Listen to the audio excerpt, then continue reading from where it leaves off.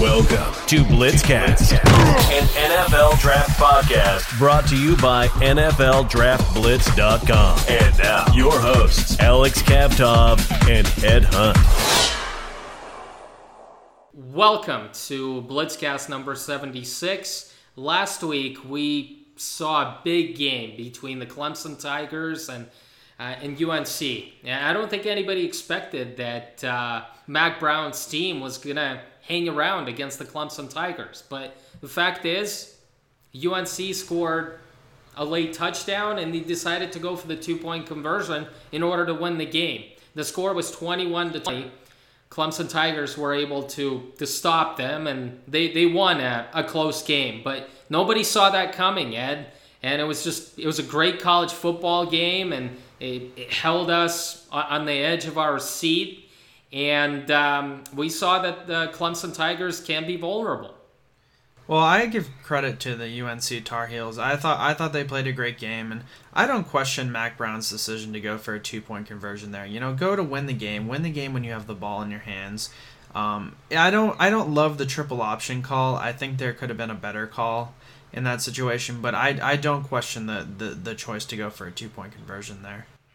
No, it was an excellent call. I felt like if they were going to go into overtime, Clemson was going to win the game because we all know the weapons that they have on offense. They've got Trevor Lawrence, Travis Etienne. They've got all those wide receivers. I mean, Clemson was the favorite there. So once UNC scored that touchdown, it was a gutsy call, but it was the right call. I mean, Mack Brown was trying to end the game right there and was trying to surprise Clemson with the two-point conversion. So in my opinion, the right call, and it just didn't turn out that way. But I want to make a case, Ed. Clemson is a great team, Ed. Obviously, they lost a few guys on the defensive line, and Trevor Lawrence was fantastic last year as a true freshman. He won the national championship and led them to a win against a great Alabama team. But I'm not seeing it this year with Clemson.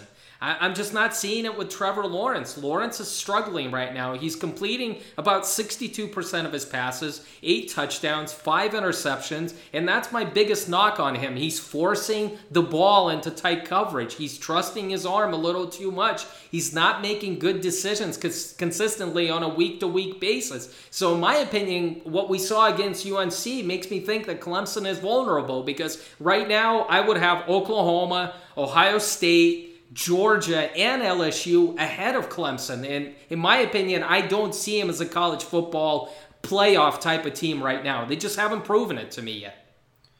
Well, I mean, when you talk about the other teams like Oklahoma and Ohio State, I don't think either of those teams have really played anybody. Georgia's played Notre Dame, and so, Georgia has that. But, Clemson hasn't played anybody. But Clemson also, they had a tough game early last year against Syracuse, and, everyone was saying, well, is Clemson overrated? Is Clemson overrated? And we saw this last year, and Clemson ended up being the national champion when it counted. So I'm not worried about Clemson quite yet. I wanted to mention Bovada Sportsbook takes sports bettors closer to the action. It's fun, it's safe, and it's fast, and it's sports betting made easy. So go on Bovada and make your picks. Let's continue with Clemson, Ed.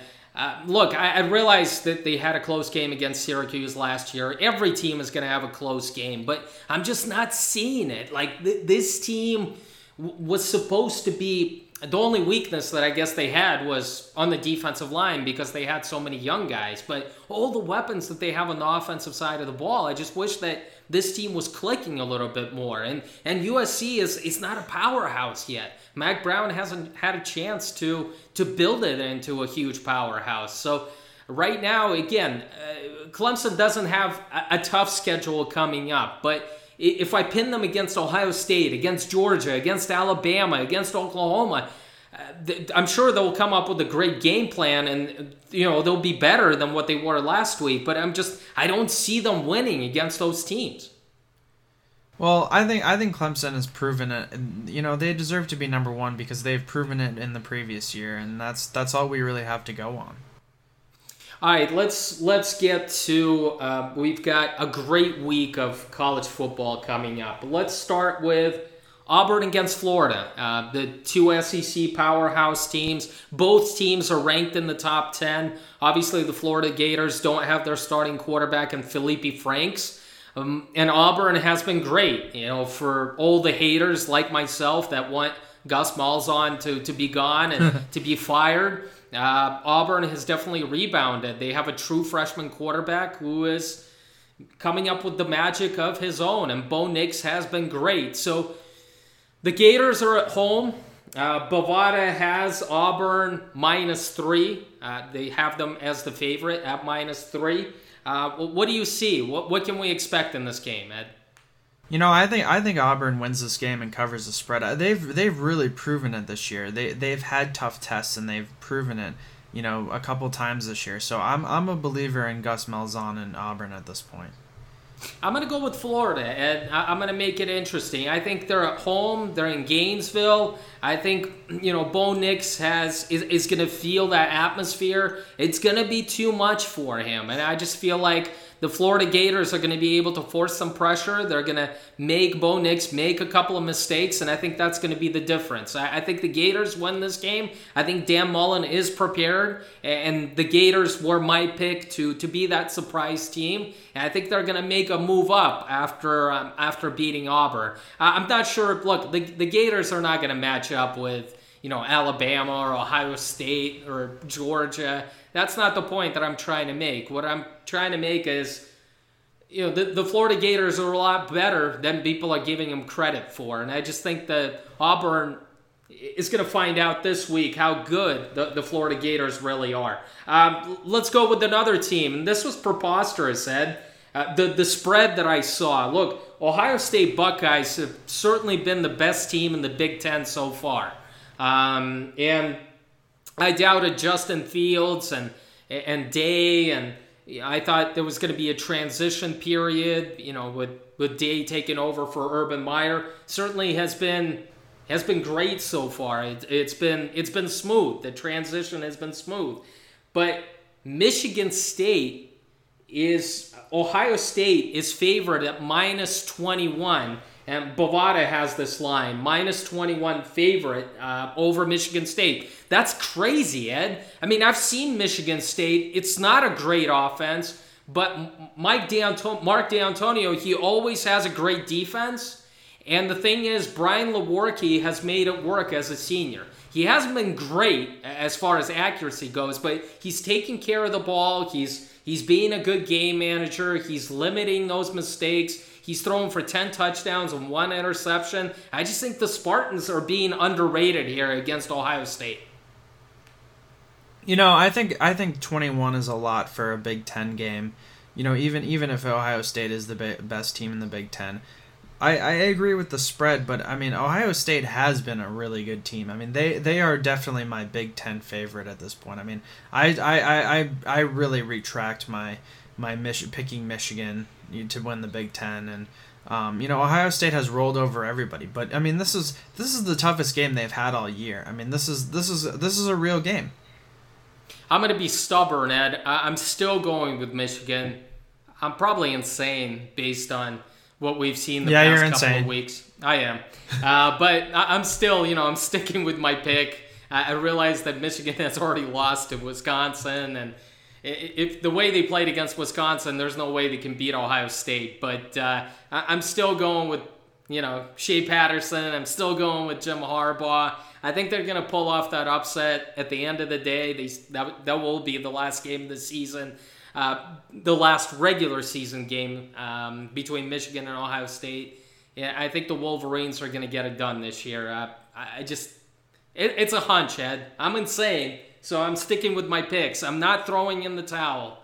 I think Ohio State is going to get a tough test from Michigan State this week, and I think they're definitely going to get a tough test against the Wolverines at the end of the regular season. I think the Wolverines still win that game, Ed.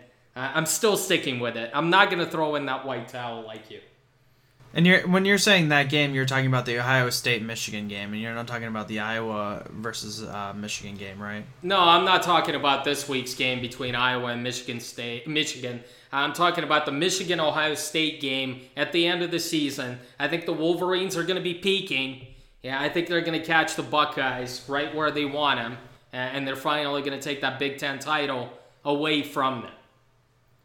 But I know you wanted to talk about Iowa against Michigan. You told me off the air that you've got Iowa against Michigan, right?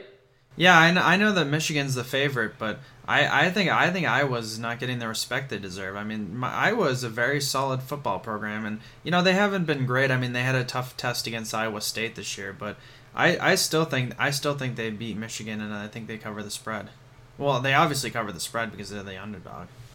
Well, Iowa is always the most underappreciated team every year, and Kirk Ferentz, I mean, he's probably a guy that should be in the NFL. I mean, he's been there before, and as a positional coach, and a lot of people try to pry him away from Iowa. I know he's happy being a college coach, but every year there seems to be a team that always tries to test the waters. And obviously Iowa has great offensive linemen. They had 2 tight ends that were drafted in the first round, and T.J. Hawkinson and Noah Fant.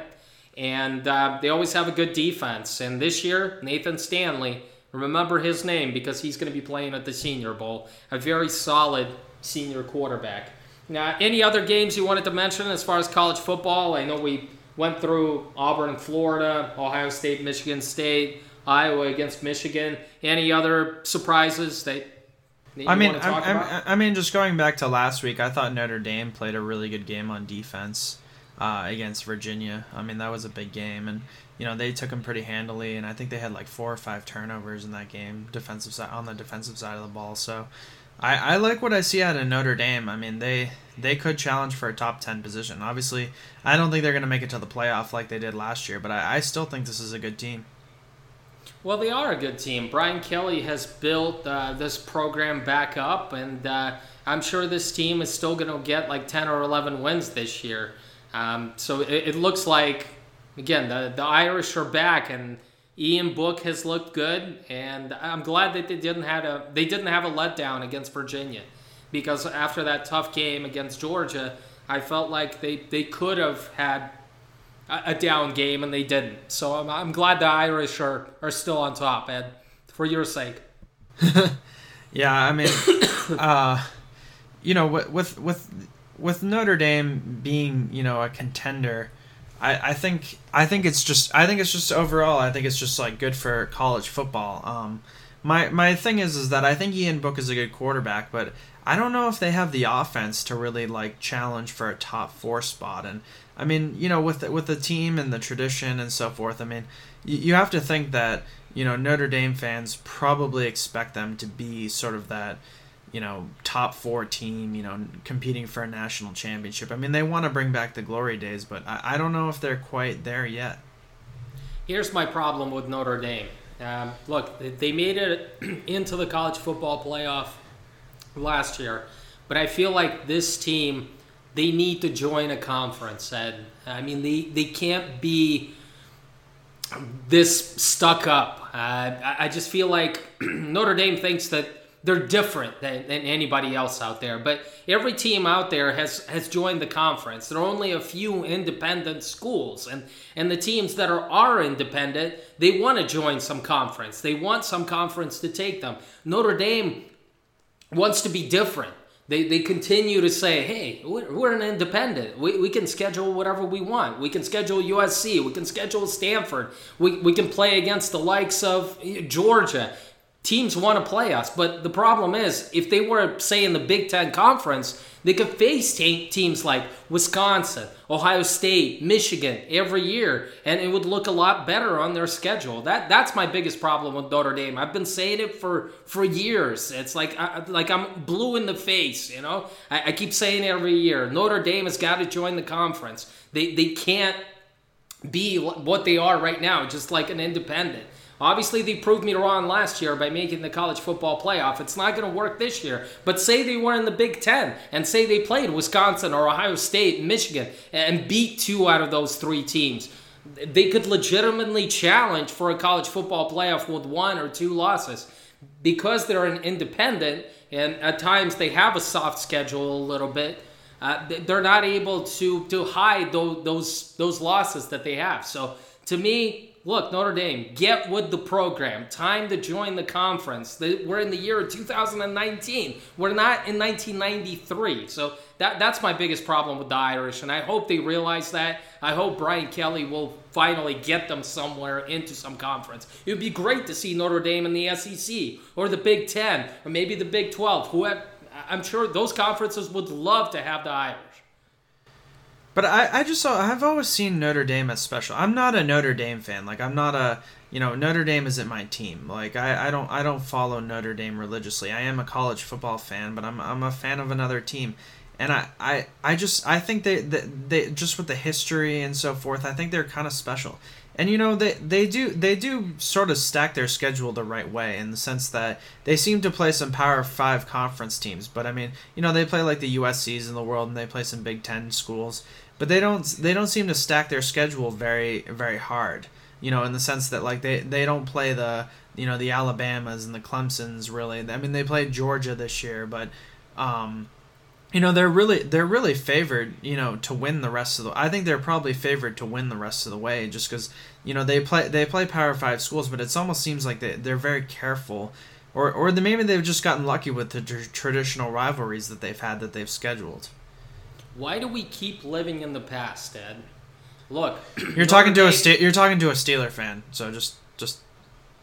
I realize that, so I'm trying to get through to a Steelers fan and trying to get my point across about Notre Dame. Look, tradition is important, especially in college football. Notre Dame has a great history, and when we go through the years and all the head coaches that they had and all the national championship that they've gathered, it's great. It really is. But let's stop living in the past. We're in 2019, Ed. We're not in 1950s. This is not 1970s out there. Those head coaches are not walking through that door. Joe Montana is no longer going to be quarterback at Notre Dame. We've got Ian Book. Ian Book is a good quarterback, but not obviously Joe Montana.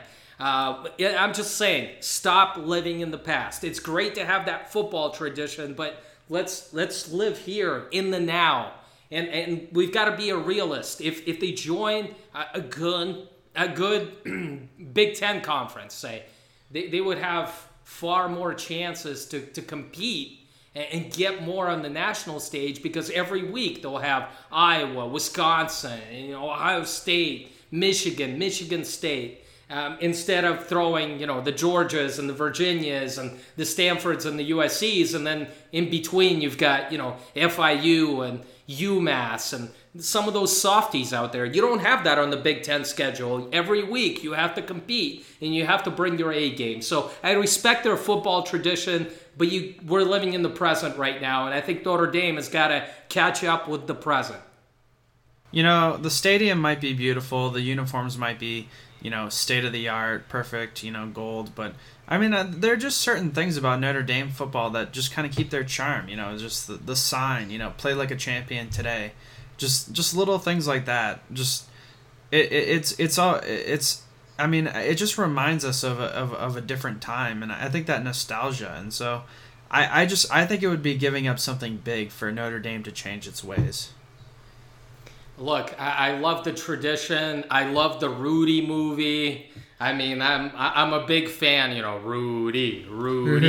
But look, the thing is, you got to live in the present day, in the present time. Why does Notre Dame think that it's a lot more special than, say, USC or Oklahoma or Ohio State or Alabama, for that matter? I mean, those teams play in the conference and they get to compete on the national stage every year. And I think a lot of it has to do with the fact that they play in a major conference. And Notre Dame they got to get with the times, and they really do. And I hope one of these days, I hope in the next couple of years, I'm going to see Notre Dame in some conference instead of being an independent. This isn't a vendetta against Notre Dame.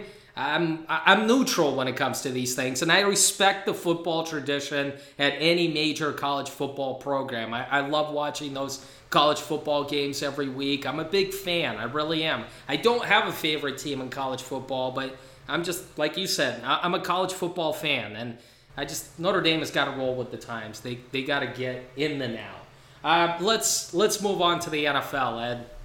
I think the biggest game that kind of threw shockwaves through the NFL, and I didn't expect that, to be honest with you. I don't think anybody expected it. The Bucs scored 55 points on the Rams. The Rams got their points. I mean, they scored over 40 points. Goff threw for over 500 yards and like 3 or 4 touchdowns. He also threw a couple of picks, but the defense was horrible. It was against the Bucs, Ed. The Bucs looked terrible in the beginning of the season, especially their offensive line. Jameis Winston was running for his life. That offensive line looked, against Aaron Donald and company, it looked quite good. And Winston was able to stand in there and just toss it around like it was backyard football, like he was back at Florida State when he won the national championship. Winston threw 4 touchdowns. Godwin had a career receiving day. He scored a couple of touchdowns as well. The Bucs could do no wrong, with the exception of that one interception that Winston threw to Marcus Peters, which was returned for a touchdown. The Rams couldn't stop him at all. Well, I think this game is kind of one of those outliers. I mean, I just don't see the Bucs going much farther than the Rams this year. I certainly think the Rams have one of the better defenses in the league, and they've had bad games. I mean, I think of the Rams game last year. They had that shootout against Kansas City last year. I think it was on Monday Night Football. It was some primetime game. But they've had bad defensive games before, but I mean, it's just it really is a product of the fact that the rules are stacked against these defenses. I still think the Rams are one of the better defensive teams in the league. Really? After the Bucs put up 55 points? Yeah. Against them? I guess I'm watching something different. But just look at the talent on that side of the ball. I mean, you're talking about the talent. No, the talent is great. I mean, we talked about Aaron Donald a couple of weeks ago. I do realize that they have Marcus Peters. I realize that they have a good secondary. The talent is definitely there when you look at the names. But what the hell is going on? They're certainly not playing up to that talent level. Well, I mean, just the names itself. I mean, I'm not really a big believer in Marcus Peters. I mean, I think they should trade him. And I think he'll be traded. A lot of his career. I think he's shown in the last couple of years that he's overrated. But you're talking about guys like Aaron Donald and just it just seems like Fowler's having a good year, and it just seems like at every position they have somebody who you have to respect on their defensive side of the ball, and that's on why. On paper, the Rams defense looks great. I mean, we could just pencil them into the Super Bowl. They've got a good offense. They've got a great defense based on the names. But if it was all based on the names, we could just quit right now and show up in February and put the Rams and the Patriots there in the Super Bowl once again, if it was based on the personnel and the names and the superstars. But unfortunately, you play the games every Sunday or Thursday or Monday. You got to show up every week. And the fact is, the Rams defense, this isn't only about the 55 points against that the Bucs put up on them. The Rams defense hasn't been good all year. Maybe nobody has put up 40 or 50 points on them. They've scored 30 or 24. I've watched this Rams defense, and they haven't been sharp all year long. As far as the names, they look scary. But when those names show up on the football field, teams can move the football on them. And my problem is also with Sean McVay. Look, we've hailed him to be this great offensive coach. I've talked about it. It's impressive what he's done for such a young guy, but he's got to run the football. Goff can't throw the football 60 times a game. What's happened to Todd Gurley? I mean, why don't they just admit that Gurley has got bad knees, and then they should insert Darrell Henderson in, or Malcolm Brown, put some healthy bodies out there. Have healthy running backs out there, because when Gurley is getting less than 10 carries a game, you're not going to win that many games, especially in the playoffs. Well, if I'm the Rams, I mean, I'm thinking next draft they're probably going to be picking towards the end of the first round. There's a lot of first-round talent at running back. I would really be taking a good look at this running back class if I'm the Rams. I love Todd Gurley. Todd Gurley was one of the most complete backs when he came out, and he was drafted 10th overall by Los Angeles Rams. I mean, he's a complete back. He really is. But it looks like he's on his last legs. And this knee issue, it's not going away. It seems to be chronic. I mean, there's a reason why he's out there. They want to have him out there because he's a good pass protector. He can catch the ball out of the backfield. But this guy, it's pretty obvious during the early part of this season, this isn't the guy that's going to carry the ball 25, 30 times a game consistently. So you got to insert some other running backs out there that are capable of picking up and doing some things. He doesn't look like a threat out there. And I have a feeling that it has a lot to do with his injury, and the Rams are just being silent about it. Why not sit him out for a half a season? Why not get him ready for the second half of the regular season and for the playoffs? Just do something. It's just, I don't get it. I mean, you're not going to win many football games, especially even in the regular season, if you don't have any balance. You've got to be able to run the football and throw it. Right now, it looks like the Rams are turning into a passing offense. And Goff is going to put up some huge fantasy numbers, but he's also going to make mistakes like he did against the Bucs. That's my issue with the Rams. Let's find some balance. And if Gurley isn't 100%, let's put some other running backs out there. I just think running backs are so fungible in today's NFL. It's just, I mean, to think that these guys can even last 10 years is unfortunately not true anymore. And I mean, is it fair to the running backs in this league? No. I mean, it's not fair, but the truth is that, I mean, Todd Gurley in his prime was a good running back, but I still question why they took him number 10. I mean, why you take a running back at number 10, I don't understand. I mean, unless it's Jonathan Taylor, but other than Jonathan Taylor, I don't understand taking a running back in the top 10. I think for a long, long time, NFL teams agreed with you.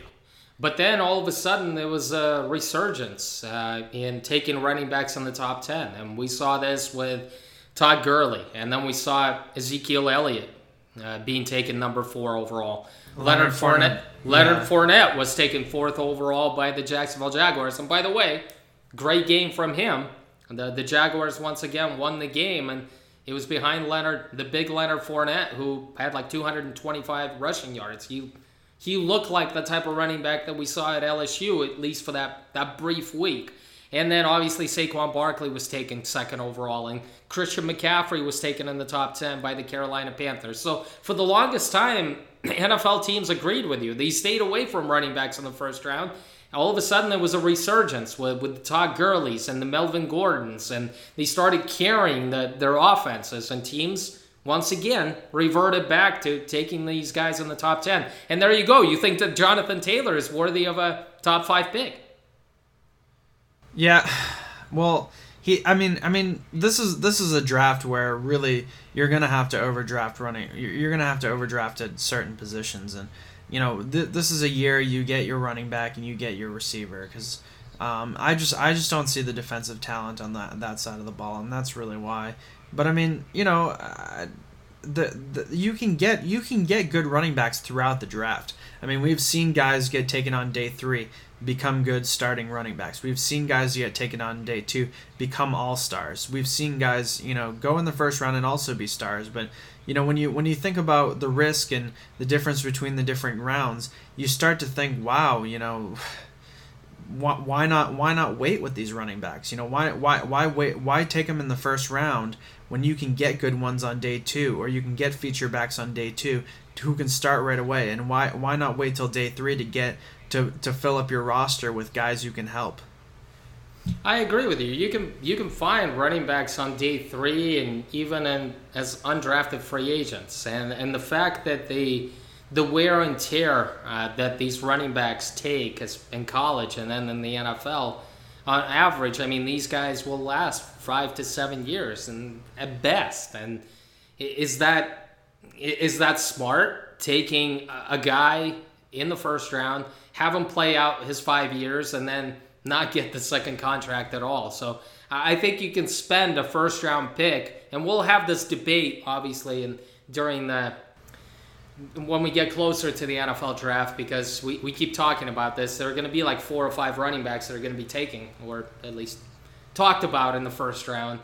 we're going to have this debate, but I've always been of the mindset that you could take running backs on day 2, day 3, or even find guys as undrafted free agents. It's too much of a risk. I can take a defensive player that's going to be a Pro Bowl type of guy for the next 10 or 12 years instead of taking a running back in the top 10 or in the first round that's only going to give me like a good 4 or 5 years. And I don't think that reward is worthy of taking that type of guy, a running back in the first round.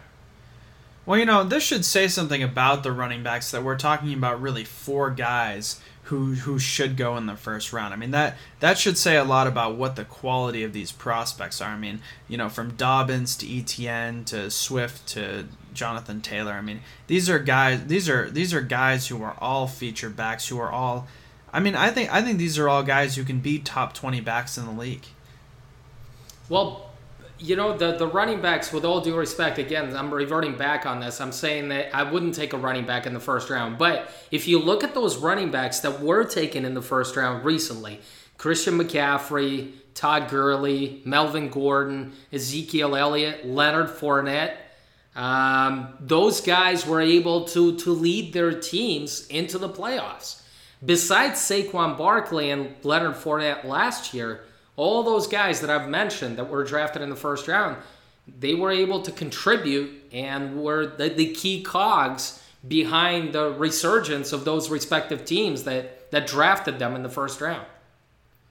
Yeah, I understand. I build the team differently, I think. I mean, when I really want to build a team, I really want to, obviously have a good quarterback. Everybody wants a good quarterback. And I really like to build up at the line of scrimmage. I mean, I feel like sometimes, it's more important to me to have good guards and even good run blocking tackles in the running game than to have a good feature back. I mean, that's just how I see the game. I see a lot of running, done at the line of scrimmage.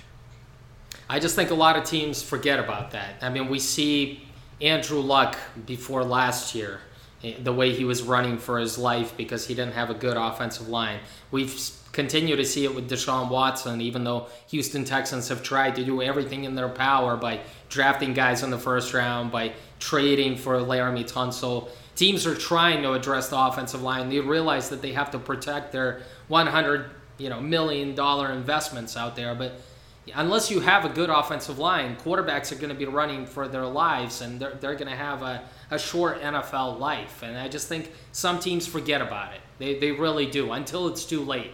And I think the Colts found out that it is pretty late. Once they got that offensive line, Andrew Luck was already on his last legs. And obviously, I'm talking about him walking away from the game. So I would definitely build through the trenches, offensive line, defensive line. And then, it's a passing league. You got to get your quarterback. You got to get those wide receivers and a tight end in order to be able to compete. But I can always find running backs. Again, I can find one running back on day 2. I can find another guy as an undrafted free agent and use them in different ways. And I always felt like running backs are replaceable in this league.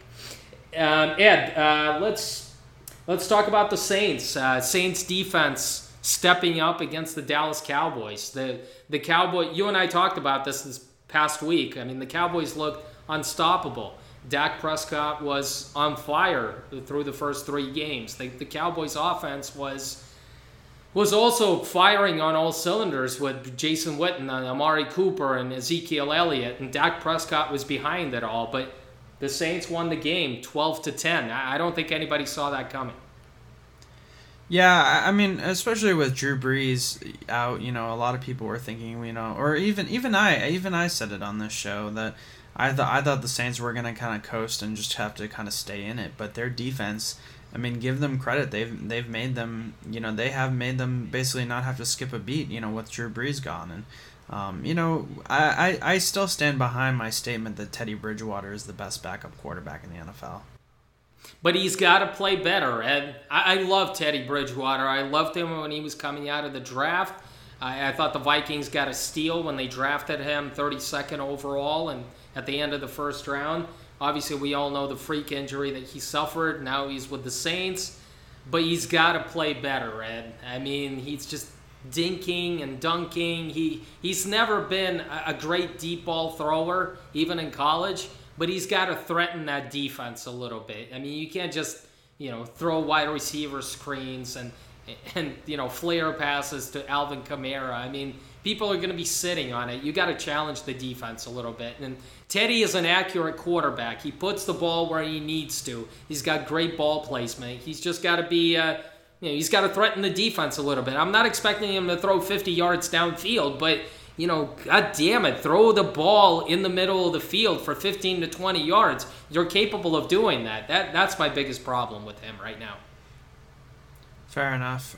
You want to go on to maybe like some of our picks and stuff like that? Well, we've got, Bovada has got, we talked about the Bucks and the Saints, and they're playing this week, and Bovada has the Saints as the favorite at -3 over the Bucks, and the Cowboys are the favorites -3.5 over the Packers. So we talked about those two teams. Let's talk about the Browns, Ed. The offense woke up against the Ravens. I don't think anybody gave the Browns a chance, and I think Baker Mayfield operates better when he's got a chip on his shoulder. But it wasn't all Baker. It was the Nick Chubb show against the Ravens. Yeah, I mean, it's kind of interesting to see the AFC North. It really looked like the Ravens were going to run away with the AFC North, but I mean, this was a statement game for the Browns to say, like, look, we could be contenders in this division. It seems like a 2-horse race at this point, and and they made it a 2-horse race basically by winning that game. It definitely is. It definitely is. And we've got, we talked about the Rams. The Rams are playing against the Seahawks on Thursday night, which is tonight. And that's going to be an exciting game. And Bovada has got has the Seahawks as the favorites in that game at -1.5. So we're going to see if the Rams are going to be able to come up and play a better defensive game against Russell Wilson this week. Ed, let's move on to our scouting reports. Every week we cover a couple of prospects, and it seems like you and I have been struggling to find some defensive prospects to talk about, but we keep finding wide receivers and running backs to talk about. The guy that we're talking about this week on the offensive side of the ball is Tylan Wallace, the wide receiver from Oklahoma State. Tell me, what are his strengths?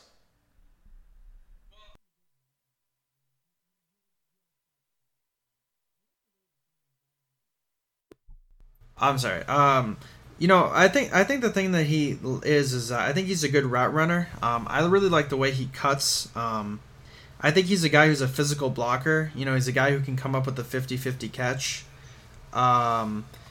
He lines up in the slot and the outside, so he's definitely versatile. I guess the biggest problem with Tylan Wallace, and I think he is a first rounder, but I think drops are a big problem with him. It definitely is. Yeah, it definitely is. And I think the 50-50 balls is where he struggles.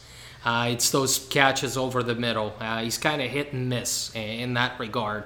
I really love the way he's a big-time deep threat. Oklahoma State loves to throw the ball deep, and especially last year, he was the go-to guy with James Washington gone. He took on that role as a sophomore, and he's just big-time guy. I mean, he locates the ball so well. And I think those Oklahoma State wide receivers, they always do a good job with that. James Washington did it in his college days, and Tylan Wallace does it as good as anyone. I could actually make a case that he's probably the best deep threat in college football right now as we speak.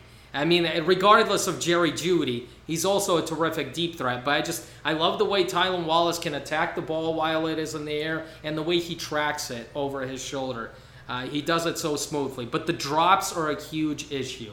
A lot of it has to do is when he sits in that zone coverage in the middle of the field. When he hears the defender coming, he turns his head before he secures the ball. He doesn't have a big-time catching radius. I don't think he has small hands, but they're not huge by any means. That's probably my biggest problem. Those drops were evident in 2018, and he's continuing to have a few of them in 2019 as well.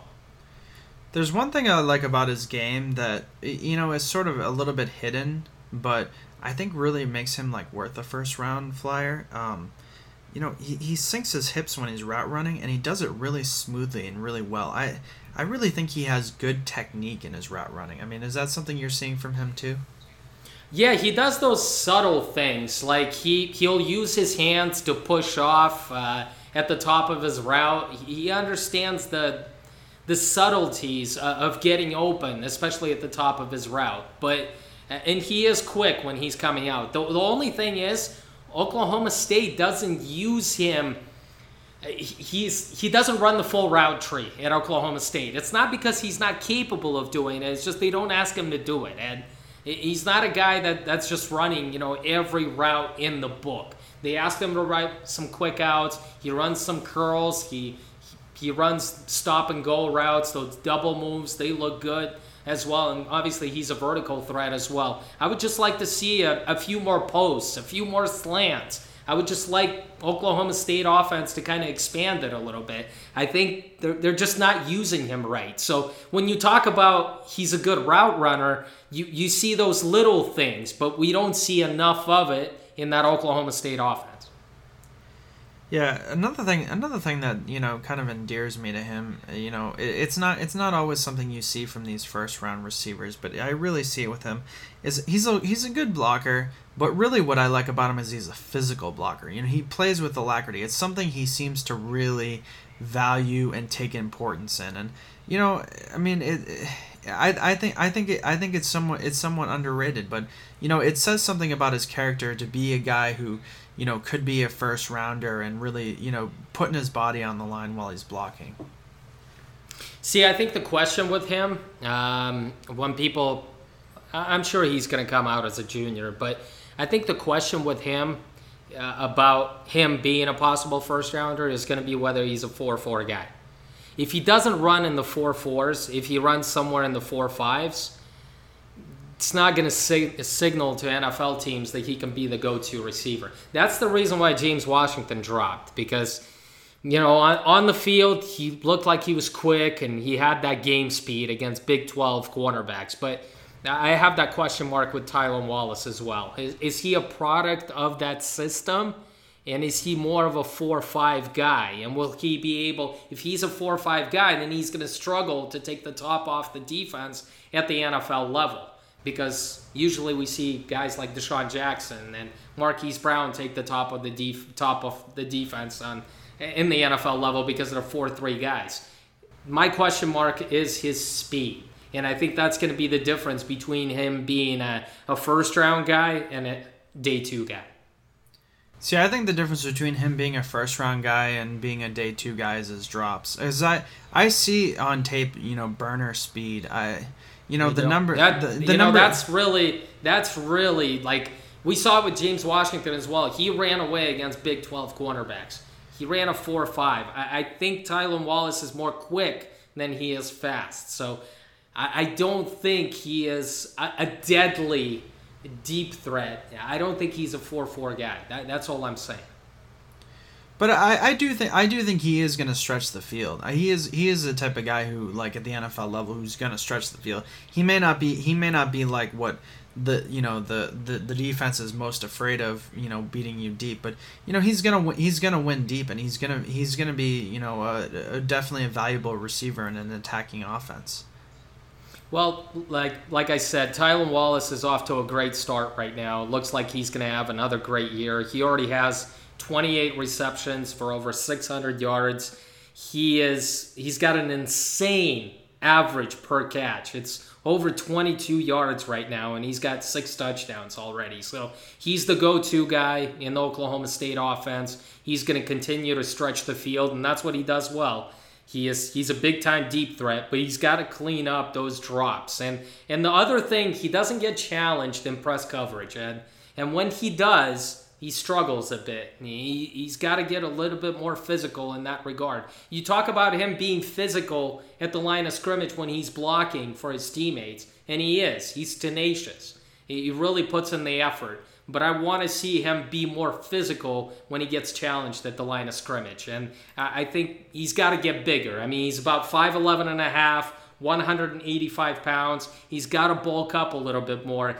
Might have a little bit of a problem like Calvin Ridley is having currently right now. So, and Calvin Ridley was a much better route runner when he was coming out of college. So, in my opinion, he's got to put on about 5 or 10 pounds of muscle before we're talking about Tylan Wallace as also a first-round pick. So, being a first-round pick, but being, the size was something I wanted to ask you about. I mean, is this guy big enough? And, let's say he clears up the drops. Is this guy a number one receiver in the league? I don't think he is. I don't think he is. It's the same problem I have with Calvin Ridley. I didn't think that Calvin Ridley was a number one wide receiver in the NFL. I thought he was a good number 2. And if you're talking about a guy going in the top 10, top 15 as a wide receiver, you want him to become a number 1 type of guy, like A.J. Green or Julio Jones. And that's why I think Tylan Wallace is more of a late first-round guy. To me, he's more of a day 2 guy. Because I just think he's just not physical enough. He's not big enough. And in my opinion, he's not the speedster that Deshaun Jackson is or Marquise Brown. And I think that's the difference, Ed. Even when he gets to 190, 195 pounds, he's never going to be over 200. So that's one of my issues out there. I think Tylan Wallace can be a really good number 2, but I don't think he's ever going to become a number 1 in an NFL offense. Let's move on to the defense, Ed. It seems like every week we're talking about an Alabama defender. We did it last year, and we're talking about another Alabama guy this year. Let's talk about safety, Xavier McKinney. And I do think he's a much better safety prospect than Deontay Thompson was when he was coming out last year. And obviously he was drafted in the beginning of the 5th round by the Arizona Cardinals. But Alabama has a great history with safeties lately. I can list you the names: Ha Clinton Dix, Landon Collins. I mentioned Deontay Thompson, but they've got Minkah Fitzpatrick as well. Ronnie Harrison. Ronnie Harrison. Guys that were drafted high, whether it's in the 1st round or on day 2, or in the case of Deontay Thompson, he was drafted in the 5th round. But Alabama has a history with these safeties if we go back to like 2010, 2011. So Xavier McKinney seems to be a special athlete with good speed and seems to be the next guy in line who should be a first-round pick, Ed.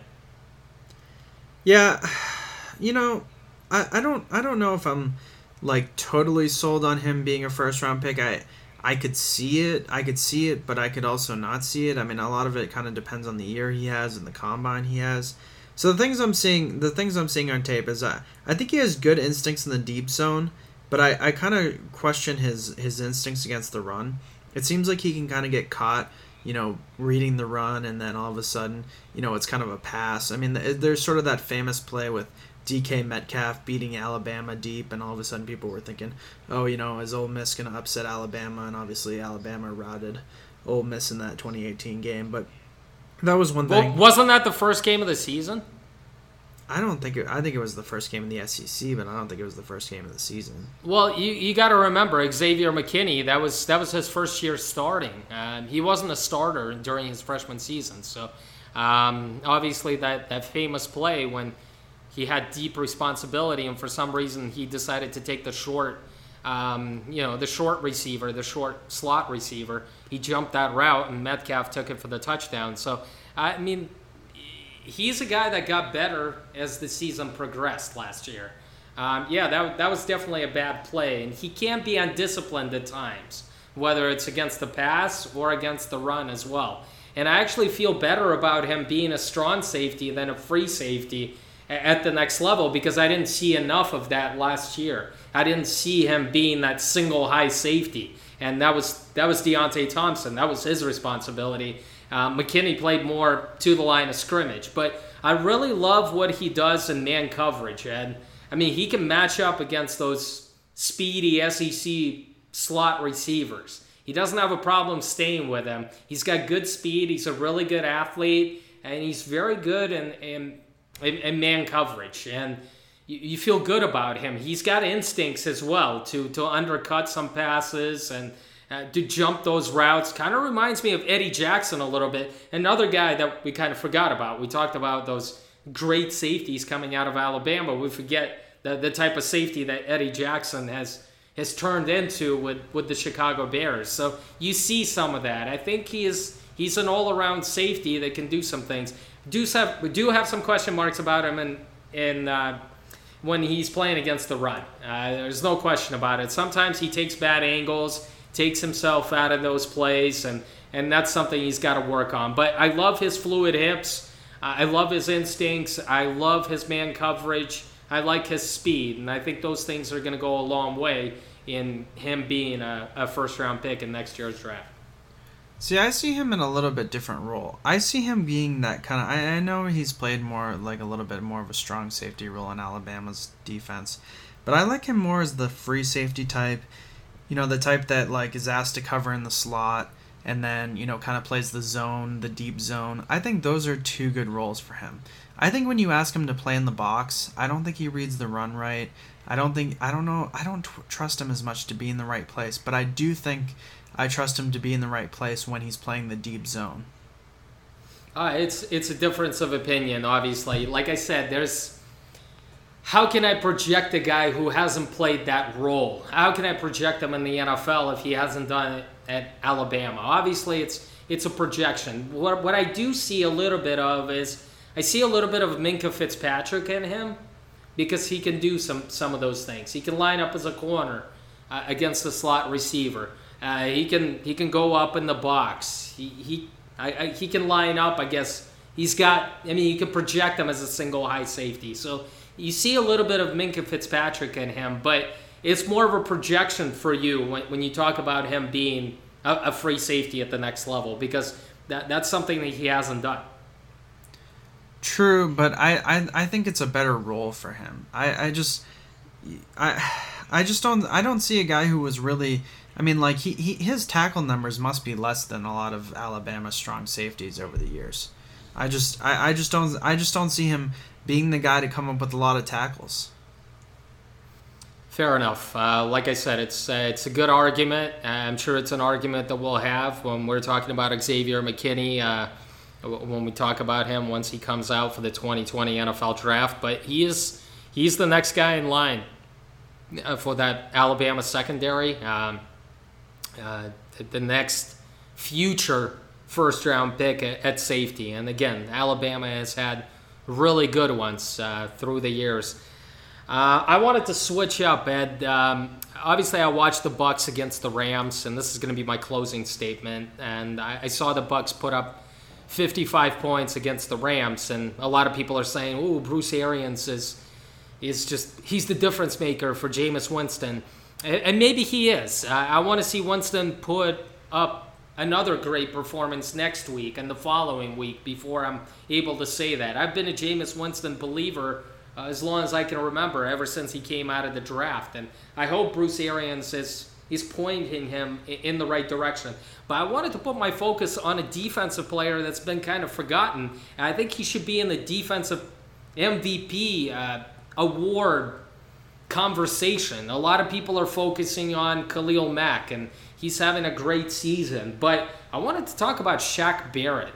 Shaq Barrett was with the Broncos, but he never got a fair shake with them. He was a backup guy that they brought in and on third downs because he was playing behind Von Miller and Bradley Chubb, and he was kind of the forgotten man in free agency. You know, the Bucs signed him to a 1-year, $5 million deal, and this guy's been on fire.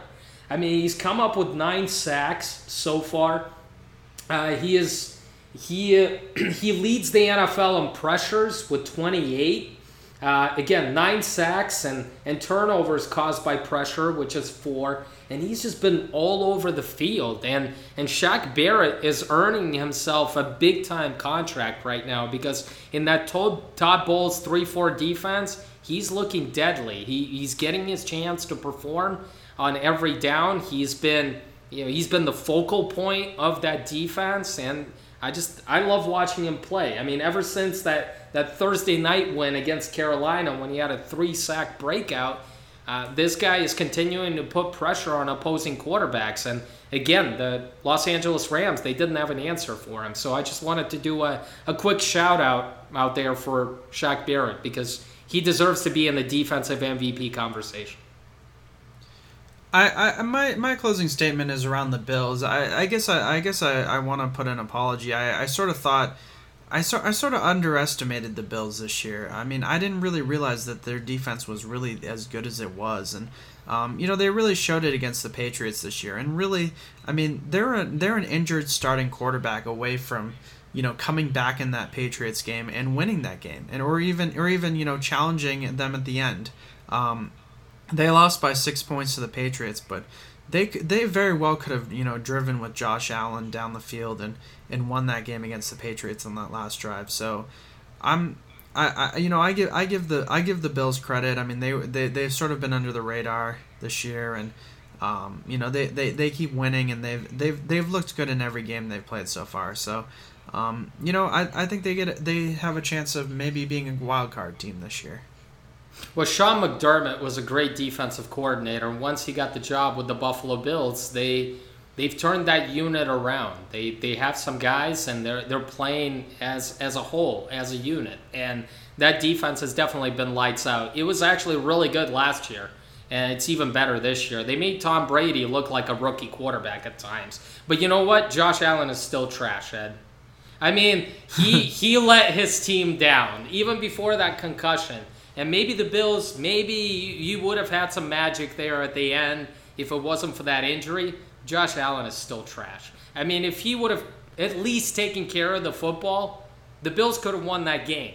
But he's still having turnovers and still missing wide receivers. And look, it's nothing different. Josh Allen was getting too much of the hype for the Buffalo Bills winning those games, but it should be the defense, not Josh Allen, because we saw what Josh Allen does against a quality defense like the Patriots. All right, you ready to close it out? Yeah, this was Blitzcast number 76. I'm Alex Kavtov for my co-host and partner, Ed Hunt. We'll be back next week. Thank you for listening. Take care.